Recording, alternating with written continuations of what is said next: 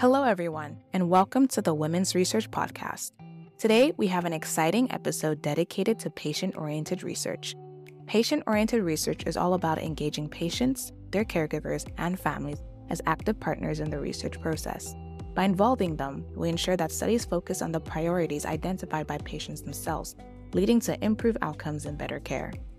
In this episode, we have the privilege of speaking with some incredible individuals from the Endometriosis Patient Research Advisory Board. Joining us today are Edurne Lopez de Arbina, Jessica Sutherland, and Heather Noga. They are here to share their valuable insights and experiences in the world of patient-oriented research. But first, let's hear from Nicole Presley, our very own host and manager of knowledge translation, who will guide us through this insightful conversation. So without further ado, let's jump right in. Hello, folks. Thanks so much for joining us on At Women's Research podcast. Super excited today to have some special guests from the Endometriosis Patient Research Advisory Board. And these folks have agreed to come today to share their stories on what it's been like to engage in patient-oriented research. We've heard from our research community that engaging knowledge users, which includes patient partners, people with lived experience and expertise, is something that you're all very keen on. And we often get requests from folks asking for real life examples. What does it look like to engage patients as partners? So we're really looking forward to the conversation with the Endometriosis Patient Research Advisory Board members who can share their knowledge with us. And we're really grateful for your time that you're taking to be here today. Just as a quick context note, I did want to just remind folks where we are in the patient-oriented research landscape. So for folks who haven't seen the strategy for patient-oriented research, we'll include a link to that in our show notes. That was created in 2011. Canada's strategy is to ensure that the right patient receives the right intervention at the right time. The way that they're going to do this is by increasing the amount of research being conducted with and by knowledge users, so those folks with lived experience and expertise, which includes patients, caregivers, and healthcare providers in this definition. But we know that knowledge users can be much broader than that. So who am I? I am Nicole. My pronouns are she, her, and I am the Research and Knowledge Translation Manager at the Women's Health Research Institute. I'm going to pass the mic along for some introductions, and I'll start with Edurne. Hi, Nicole. Thank you for giving us this opportunity to be here and share our experiences. My name is Edurne, and as you might tell by my accent, I was born in Basque Country, northern Spain. I will define myself as a curious soul, one that loves travel and learn from new experiences. You will find me working in the schools or probably having a walk in the forest. And I have been battling with this called invisible conditions in the age 12. And it was not until my 32nd birthday that I discovered that this invisible illness had a name, and it was called endometriosis. Even if the path has been rocky for me, I'm immensely grateful for the folks and the doctors and the loved ones that have been around me who helped me gather the strength and to keep walking in this path. Wow. Thank you so much, Edurne. Really appreciate you being here and sharing your story and your experience with us today. Heather Noga, who we know is the figurative glue for a lot of this work, I'll pass it over to you.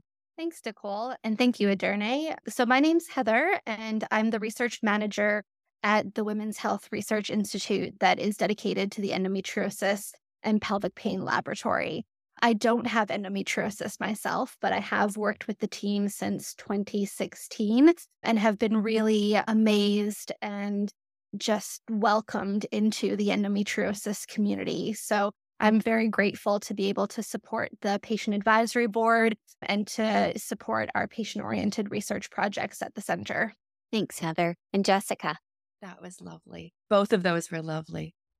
So my name is Jessica Sutherland, and I'm joining you today from the territories of the Seychelles Nation. I use she, her pronouns, and actually have a really varied background, mostly focused on communications. Currently, I'm a fledgling technical writer, and I'm also a person who has endometriosis and PCOS. Since 2017, I've been a member of the Patient Research Advisory Board, also known as the PRAB.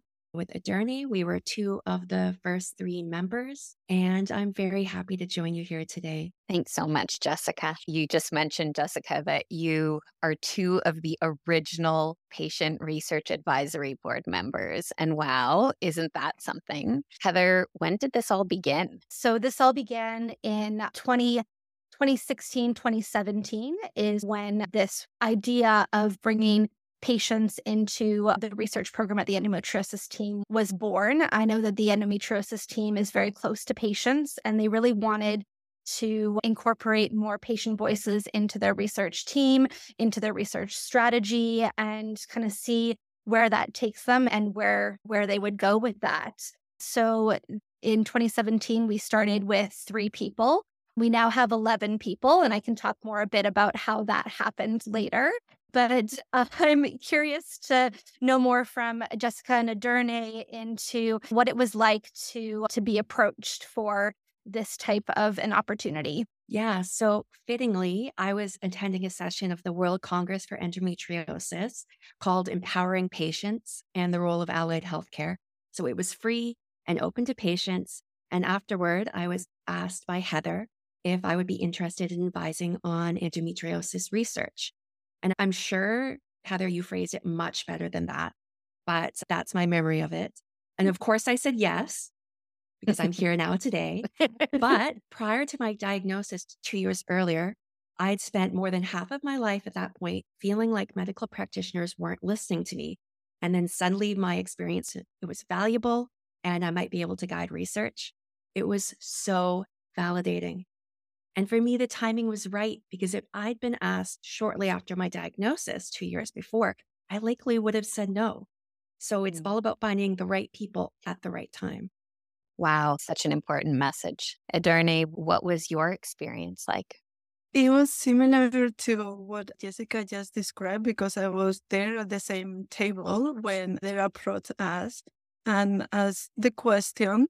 To be honest, I didn't know very well what I was saying yes to, but I was at that point where it was a year from my diagnosis and my surgery. So as Jessica said, it was the right point for me to join the board because at that point I wanted to discover and learn more about what's happening with my body. And yeah, I would say everything started at that Congress of Endometriosis that happened in 2017. It's really interesting, Aderne, that you say you didn't know what you were being asked to do. Heather, did you know what you were asking them to do? So we knew a bit about patient-oriented research. I had worked in the UK prior to this with some patient partners. And so we knew the value that they had. We knew that it was important to the research team, and we definitely knew that this was something that we wanted to do. But how that actually looked, that was the more difficult and tricky part. So the event that they're talking about was an event that actually we hosted. And that was one of the ways that we're able to connect with patients outside of a clinical setting, which I think is really important to have opportunities to meet people as human beings and see them as their true selves and what they're able to offer.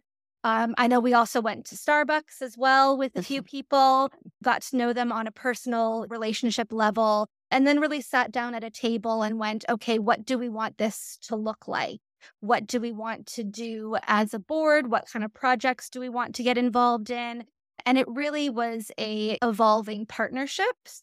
So we knew the value, but not how it would be executed. And that was an important part because we wanted patient partners to be part of the development of actually executing the board, designing the board, deciding what it looked like and what it focused on. So how did you start? So the board was the sort of vision at the beginning. And then were there certain goals that you had or certain tasks that you wanted to achieve with everyone there? So one of our big goals at the beginning was grant writing. So that's a really important way that people can get involved. We had a grant out there that we were waiting for, but it had come back with reviewer responses. They weren't necessarily favorable. And we were able to work with the patient partners to develop better responses to that. And we did end up getting successful in getting that grant. So one of the first main outcomes was really grant writing, designing research together, and like taking that time to just get to know each other and what each person can bring, what each person's skill set is. We tried a few projects that didn't pan out, and a lot of that came down to not having funding for those ideas. So we really did focus on getting some good research projects funded that we could really grab onto and do as a team. It felt like, though, at the beginning that we were really finding our footing, and that was okay because we were all doing it together and we were communicating. And Heather and the rest of the team were communicating with the patient partners about, hey, we're going to see how this evolves.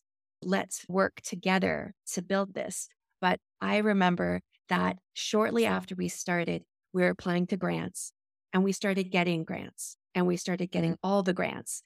And then we had too many projects, it felt like. And that's a wonderful problem to have, especially when you're working in the women's health sphere, because there's not a lot of funding available or allotted to projects that work, particularly those that work with sexual health. That's right. I remember how our first few meetings, things were very organically growing, and we were seeing where we could support. They were a key to establish some key roles within the group at the beginning. Yeah, and then it was interesting how we were, like, as Jessica said, at the beginning we were applying for some grants, but then that even grew even bigger, and we have so many projects, as she said. Yeah. As you said, Jessica, it's a good problem to have, but also to Jessica and Aderne, this role of grant writing. Well, Heather knows because you do this all the time, but grant writing and being engaged in this work can be absolutely exhausting. So for you two, how do you manage yourselves? You're both living with endometriosis. Are there certain things that, you've picked up along the way that help you balance your interest in doing this work with doing the work itself? Aderne, do you want to go first? Do you want to tackle this? Sure. I have to say that thanks to Heather, Heather has been supportive and flexible as as we were moving forward with the group, and she definitely understood us, and we were taking roles as we could. Like, we were not able to come to every meeting. Heather was flexible with that, and she understood that we might be having some, like, life work balance issues, or maybe at that point we were not feeling in the right headspace to do that work. So that was, in my opinion, it was key for us to keep participating, because even after 6 years, we are still here and we are still battling with the endometriosis. So I think the key has been how Heather has been supportive and flexible. We have been participating in the roles as we could and depending on our expertise. And she always asks us in which capacity we could participate. I think having a board has helped that because there are people who can support each other as well. Everybody is given the opportunity to work on individual projects in the ways that they'd like to work on those individual projects. But if that's too much for them, they're still able to hear about how those projects are going and help with the priorities for the project and troubleshooting for the project. So I think the system that we have really works. I agree that the system we have is working and it has evolved. And I think a real basis for that is that we started with a foundation of mutual respect. So often when you're dealing with people who are researchers or doctors or patients, there's a bit of a power imbalance inherent in that. And when we first walked into that room on that first meeting, it was a specialist asking us for our help and to talk about our experiences and really valuing that experience as a way of knowing. A lot of the policies we operate with now, they've been there since the first days. And I feel like we all collaborated to develop them, like we were talking about. And including patient partners in that process is a great way to build guidelines that are for the specific group of patient partners. So it's going to look different for each group. But that process helps to create a relationship. You begin to build trust, and it really demonstrates that equality. And then when you put those guidelines into practice, you're saying your voice matters. Wow. So it sounds like a lot of co-creation, respect. That's a really key message. And thank you for that, Jessica. The hierarchy within the health system and academia is something that's important to name. I think in particular, when we think about researchers engaging in these spaces, you folks are now further down the road. And so looking back on your journey, are there things you are glad you did at the beginning or things you'd wish you'd done differently? I think patients who are joining the advisory board now, since we have more idea of what the board looks like, what the roles are, they're given more information, and perhaps they've also encountered patient-oriented research. It's much more common than it was when we first started 6 or was it 7 years ago? And so they might have that understanding. I feel I didn't have that understanding when I joined. And I don't think that's necessarily a flaw. Maybe in some ways it was what is the opposite of a flaw? Opportunity. Opportunity. Love it. Yes. Yeah, that's true that perhaps when we came into this partnership, we didn't really know how that will look like because we were building it together. And I remember it was just 3 of us and Heather, and I really remember those meetings. But is this true, as Jessica said, the group has a bit more structure right now, and the new partners that they are joining us, they know a bit better how the group looks like and the process that we're working. And I think the beauty of co-building is that you can continue to co-build. So as we go, as we learn more, as we add new members, as group dynamics change, we adjust and we incorporate new voices and we co-build as we go as well. So there is a bit of a structure now. And I do think that's important for even just getting things done, to have a structure and to have a system. But we're always open to adjusting that as we go. Yay, agility. I want to go back to the what is your why? I remember very vividly walking into Arthritis Research Canada, where I used to work, and being introduced to a patient advisory board and thinking, holy cow, there's patients who are partnering on research projects. These are people who are living with rheumatoid arthritis and lupus, and this is amazing. And I saw the impact that it was having on the research, like some of the outcomes that were being incorporated into study design. And it's something that propels my interest in this and desire to engage the right folks in research. And so I'd love to know, what are your whys? What sort of brought you into this space? What are some of the things that keep you going in this work so many years later? When I think about the why, the first thing that comes to mind, it was the right timing for me when this opportunity came up, because it was 1 year after my surgery and I was in the right headspace to improve my life, to know more. The first reason I thought, it's going to be a good opportunity to learn more about this condition. But when I think a bit more deeply on the why, and it's the one that has kept me going for those many years, I have to say that for me, the main reason was to give back. After my surgery, I had an incredible support from the BC Women's Hospital because I was provided with pain management workshop, pelvic floor physiotherapists, and counselors.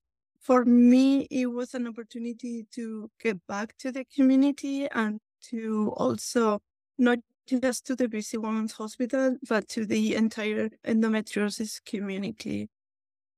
And yeah, and after 6 years, and I think it's still the reason why I'm still here. And it's lovely to see how many projects, the community involvement, and to see how we are giving some meaning to those researches. So I think it's an important work. Yeah, in agreement with Aderne. My current why is more altruistic for sure, wanting to give back. But in the beginning, it was inherently selfish. I wanted that validation. I wanted people to listen to me and hear my story. But as I started interacting more with researchers and doctors as people who really care about patients with endometriosis, they really want to spread knowledge. They don't want to just do research and send it out into nothing.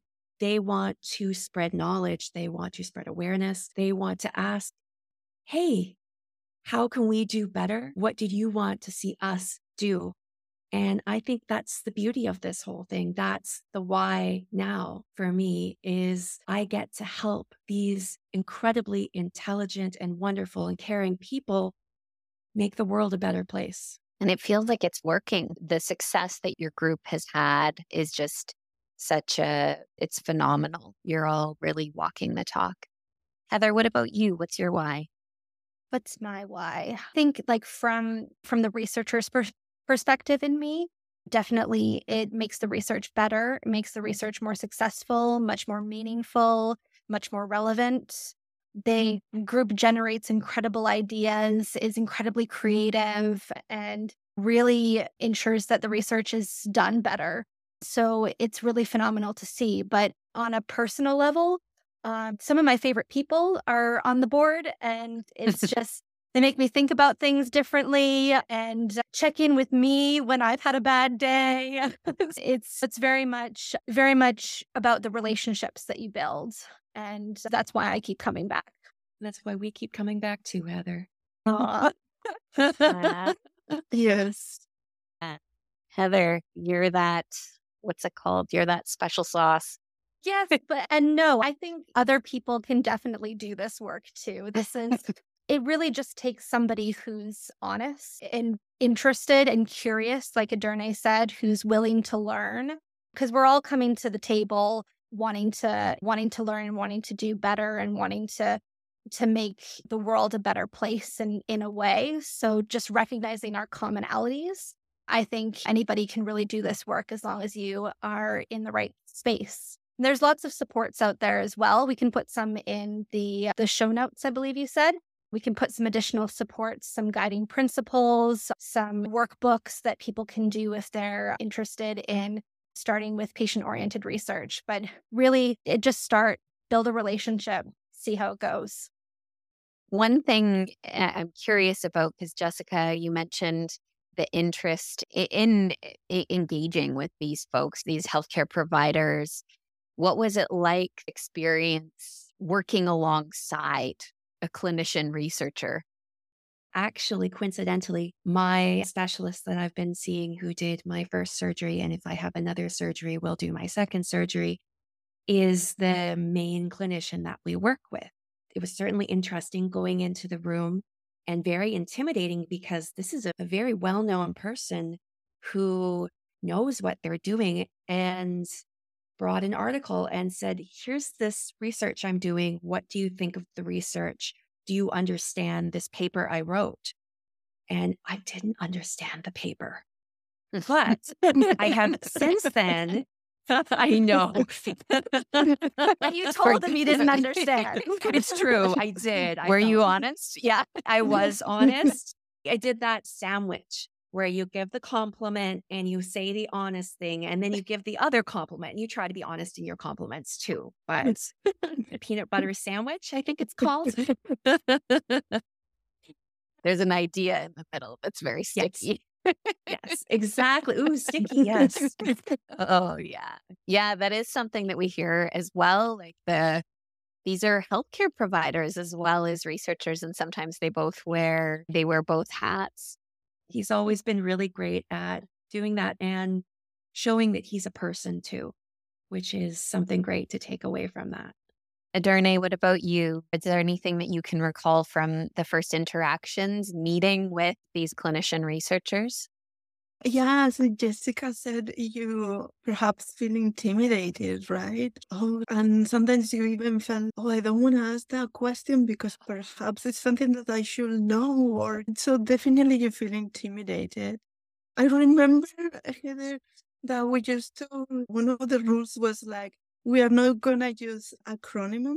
We are going to say the whole name so we all know what are we talking about. Yeah, but some of the language, if you are not in this environment, often maybe some of the language is not, you are not familiar with some of the language. It was intimidating for sure. I felt also comfortable to ask questions. Maybe not in the spot, but maybe perhaps later ask questions to Heather, like what does this mean? Like what is supposed to be? The researchers, they are also people, they're humans, and you feel also that personal aspect, that relation aspect with them too. That's such a good point. Remembering that we're all human beings. It raises a good point, Aderne, the not using acronyms and the having someone to ask questions to after the fact. If you didn't want to ask something directly in the meeting, it sounds like there's some great strategies that you folks have implemented with the PRAB. I did spell out that acronym first, so I'm going to use it now. Patient Research Advisory Board, the Endometriosis Patient Research Advisory Board. Yeah, Are the there EPRAB sounds funny. Oh, EPRAB. Yeah. Are there other strategies that you all feel like work and really do help continue this work? The not using acronyms, the having a point person, the sort of trusted environment. Are there other things that yeah, really help propel this work forward and make you feel supported too? Mentioned earlier about being flexible. If you have a grant deadline in a month, build in a little bit of extra time cushion when you're giving people a deadline. So say 2.5 weeks, 3 weeks. And then if it takes a little longer, that's okay because you have built in that extra time, but try to give yourself as much time as possible because especially if you're working with people who have acute or chronic illness, they can have a flare up or they can be having a bad time and not be able to get things in a timely fashion. Such a good point, Jessica. Are there any other strategies or ways that you all run the PRAB or operate as a team that really stand out? The flexibility has been important. Also, I will say that we have been able to choose the level of involvement that we wanted to have in certain projects. And also, depending on our personal expertise, we will get more or less involved. And another aspect that it has been key mentioned as well is like having that flexibility because maybe during that month or that week we are not feeling well. So we can really show up for the meeting or to show up, really bring it to the group. So having that flexibility has been, for me, it's been key aspect. Thanks, Aderne. It's also been, it seemed increasingly important to have a diverse group because everyone brings different perspectives, they have different skill sets, and they can include them in projects. And then there's going to be different motivations for joining the advisory board and for staying on. And something that has been so vital and so important for us, and this is a Heather-based thing, is be organized. Send out meeting minutes. Try to time things accurately. So if you're having someone coming in to make a presentation, tell them that they're limited to 15 minutes because you're going to want to be running those meetings effectively. And then take notes. And then if people can't make it, then they have information about what happened at the meeting, different project updates. I'm sure Heather can speak more about all the behind the scenes things that she does that keeps everything running. Yeah, so strategies I use are similar to any meeting, like said meeting agenda. Some feedback that I've definitely gotten and worked on is sending meeting reminders making sure meetings are held outside of working hours that is convenient time for everybody is really important. And the researchers who are looking for our support come to the PRAB meeting, not the other way around. That's really important to put patients first in terms of what their availability is. What else? Yeah, definitely sending around agendas, meeting minutes. And I feel like I always struggle with time management. There's never enough time in the meetings to really unpack each project, talk about each project, and give each person their real opportunity to be heard and valued. I would say for other people running meetings like this, always leave extra time and then leave a little more extra time than what you think to need.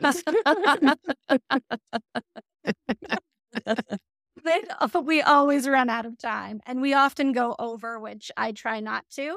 But the conversations that you'll get are so rich and so wonderful that you're going to want to keep talking about it. And yeah, so definitely one of our top challenges. My top challenge is time. Yeah. Yeah, that's a key aspect. I don't think our meetings have ever gone over the 2 hours we were meeting. Heather was very on point. Oh, it's 7 p.m. I believe everyone has things to do. That was important. And another key aspect that Heather mentioned, having those group notes is super helpful because if you are not able to attend the meeting, you can read it later. Or even before the meetings, you can just take some time and see what happened in our last meeting. And also, we know well in advance when our meetings are going to happen. So we are prepared for that. That's key too. Love that. Planning ahead. Do you folks use Google Suite? We do.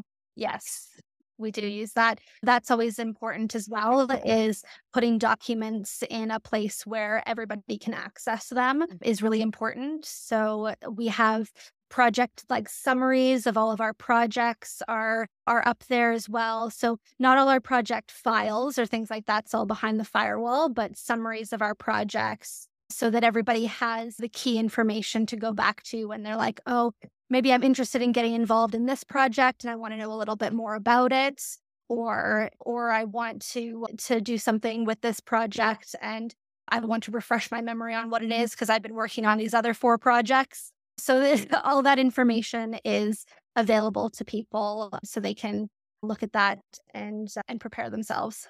That's amazing. Those curious people. And if you're having in-person meetings, you can build food into the budget. Now we meet since something happened in 2020. We've been meeting online, which means that people who live in other parts of Canada can now join. So that's amazing. We're not limited by geographic boundaries, but I really miss those sushi platters. They were very good. Yes, those spring rolls we have at the beginning. Yeah, I know. Again, part of relationship building. And we haven't done it in a while, but we've done gift cards for delivery services, which we should do again. And we can do things like that to make things a bit more personal, even though we're separated. Yeah, I don't think I ever used mine. I probably should look in my email. To that note, recently I have a reminder email to use my gift card. I was like, oh yeah, I have the money to buy me some food. So I think it was actually 3 months ago where I was like, oh yes, thank you. You're welcome. Maybe we need to do a different system of something that people... It's all about learning, right? Yeah. I think I was keeping it for a special occasion and then I forgot it was there until they remind me. A special occasion. I love that. Yeah. So you folks do a lot of things well. And something that I was wondering about is if you've experienced a challenging time with working on the PRAB, if there's been any instances where there was conflict or disagreement and how that was navigated. I can't think of too many or really almost any. There was one thing. We try to be inclusive whenever possible, and we try to use inclusive language.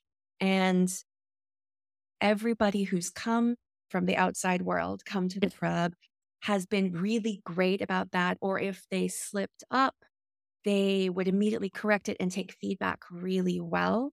We did have one person who wasn't so good and maybe wasn't getting the message. They were focused on their presentation, didn't get the correction to use more inclusive language. And I think that we dealt with it really well afterwards. It was about checking in and making sure that everyone's comfortable because it is so important, especially when you have a group that you're speaking from personal experience. To have them feel included is so essential. Yeah, it does happen in group dynamics. You have clashing personalities sometimes. And it's just important to be honest about those situations, to leave space in the meeting to discuss those issues, to allow for the patient partners on the board to have a discussion without me there, without anybody from the research team there, so that they can be even more open and honest and formulate ideas, because not everybody is comfortable coming forward with their own concerns. And then, in addition to listening, is actually addressing the issue is important as well. So the same types of things that would come up in any scenario where you have more than one person in a room can happen. And listening, leaving space, addressing the issue is how we've moved forward. And as Jessica said, it's gone well. So phew. But yeah, there's always challenges. I think communication is also key. And as also Jessica mentioned, it's important to create that inclusive environment and welcoming environment for everyone. Thanks, Aderne. And thank you, three. That sounds like there's good sort of values and principles of how you operate, and you're all very passionate about upholding those values. Just so you folks know, our audience, there's trainees, there's early career researchers, there's folks who are patient partners or community partners on projects, and staff who listen to the podcast. Are there any messages that you'd like to share with our audience that we haven't covered today already? Words of wisdom, or as I like to call them, failing forward as well. I heard that at a conference once and I really liked it. I think maybe just to thank them for including the patients board in their researches, because I believe it brings up more and it's definitely more enriching to the communities. Just perhaps to say thank you to them and recognizing their work that they do. Also, that enrichment, it goes both ways for the community, for the people that is participating, and also for the doctors and researchers that they are behind. Such a good point.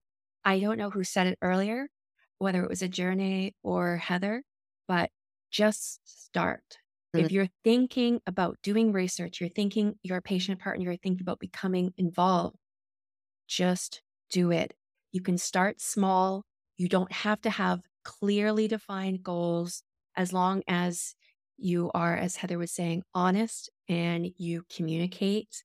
It is just such important work, such enriching work, and it enriches research. It also lets you know that you haven't wasted a bunch of time researching something that no one cares about.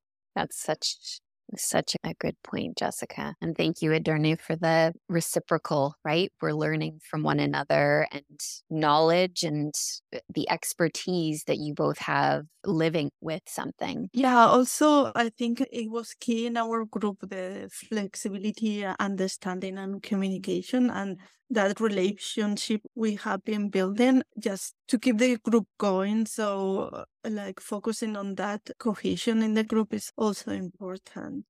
Absolutely. Heather, what about you? Any final words? We're fortunate now that we have a lot of resources in how to engage patient partners, how to reflect on our own biases, motivations, and intentions, and how to really engage in a community space. So I would say just like actually doing patient-oriented research, preparing for it, take that time to think about what you're planning, and then connect with someone and build a relationship, and then change your ideas about how you're necessarily going to go about it. So build something together. Amazing. Yes.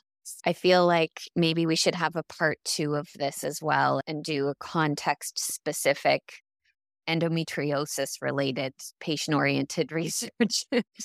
Thank you all for being here. Really very grateful for the time that you've taken out of your days to talk with us for an hour. The experiences and expertise that you both have brought to our community are just phenomenal, and some really key takeaways that we can all go in action, especially Jessica's. Just do it. Oh, that wasn't mine. That was someone else's, but thank you. Yeah, let's all just go do it. And thanks to Heather, we'll have all these resources to put in the show notes so that we can enable that. If you have an idea for an episode or have some research of your own to share, let us know. Send us an email at whri.communications@cw.bc.ca. For more information about WHRI, follow us on social media using the handle @Women's Research or check out our website at whri.org.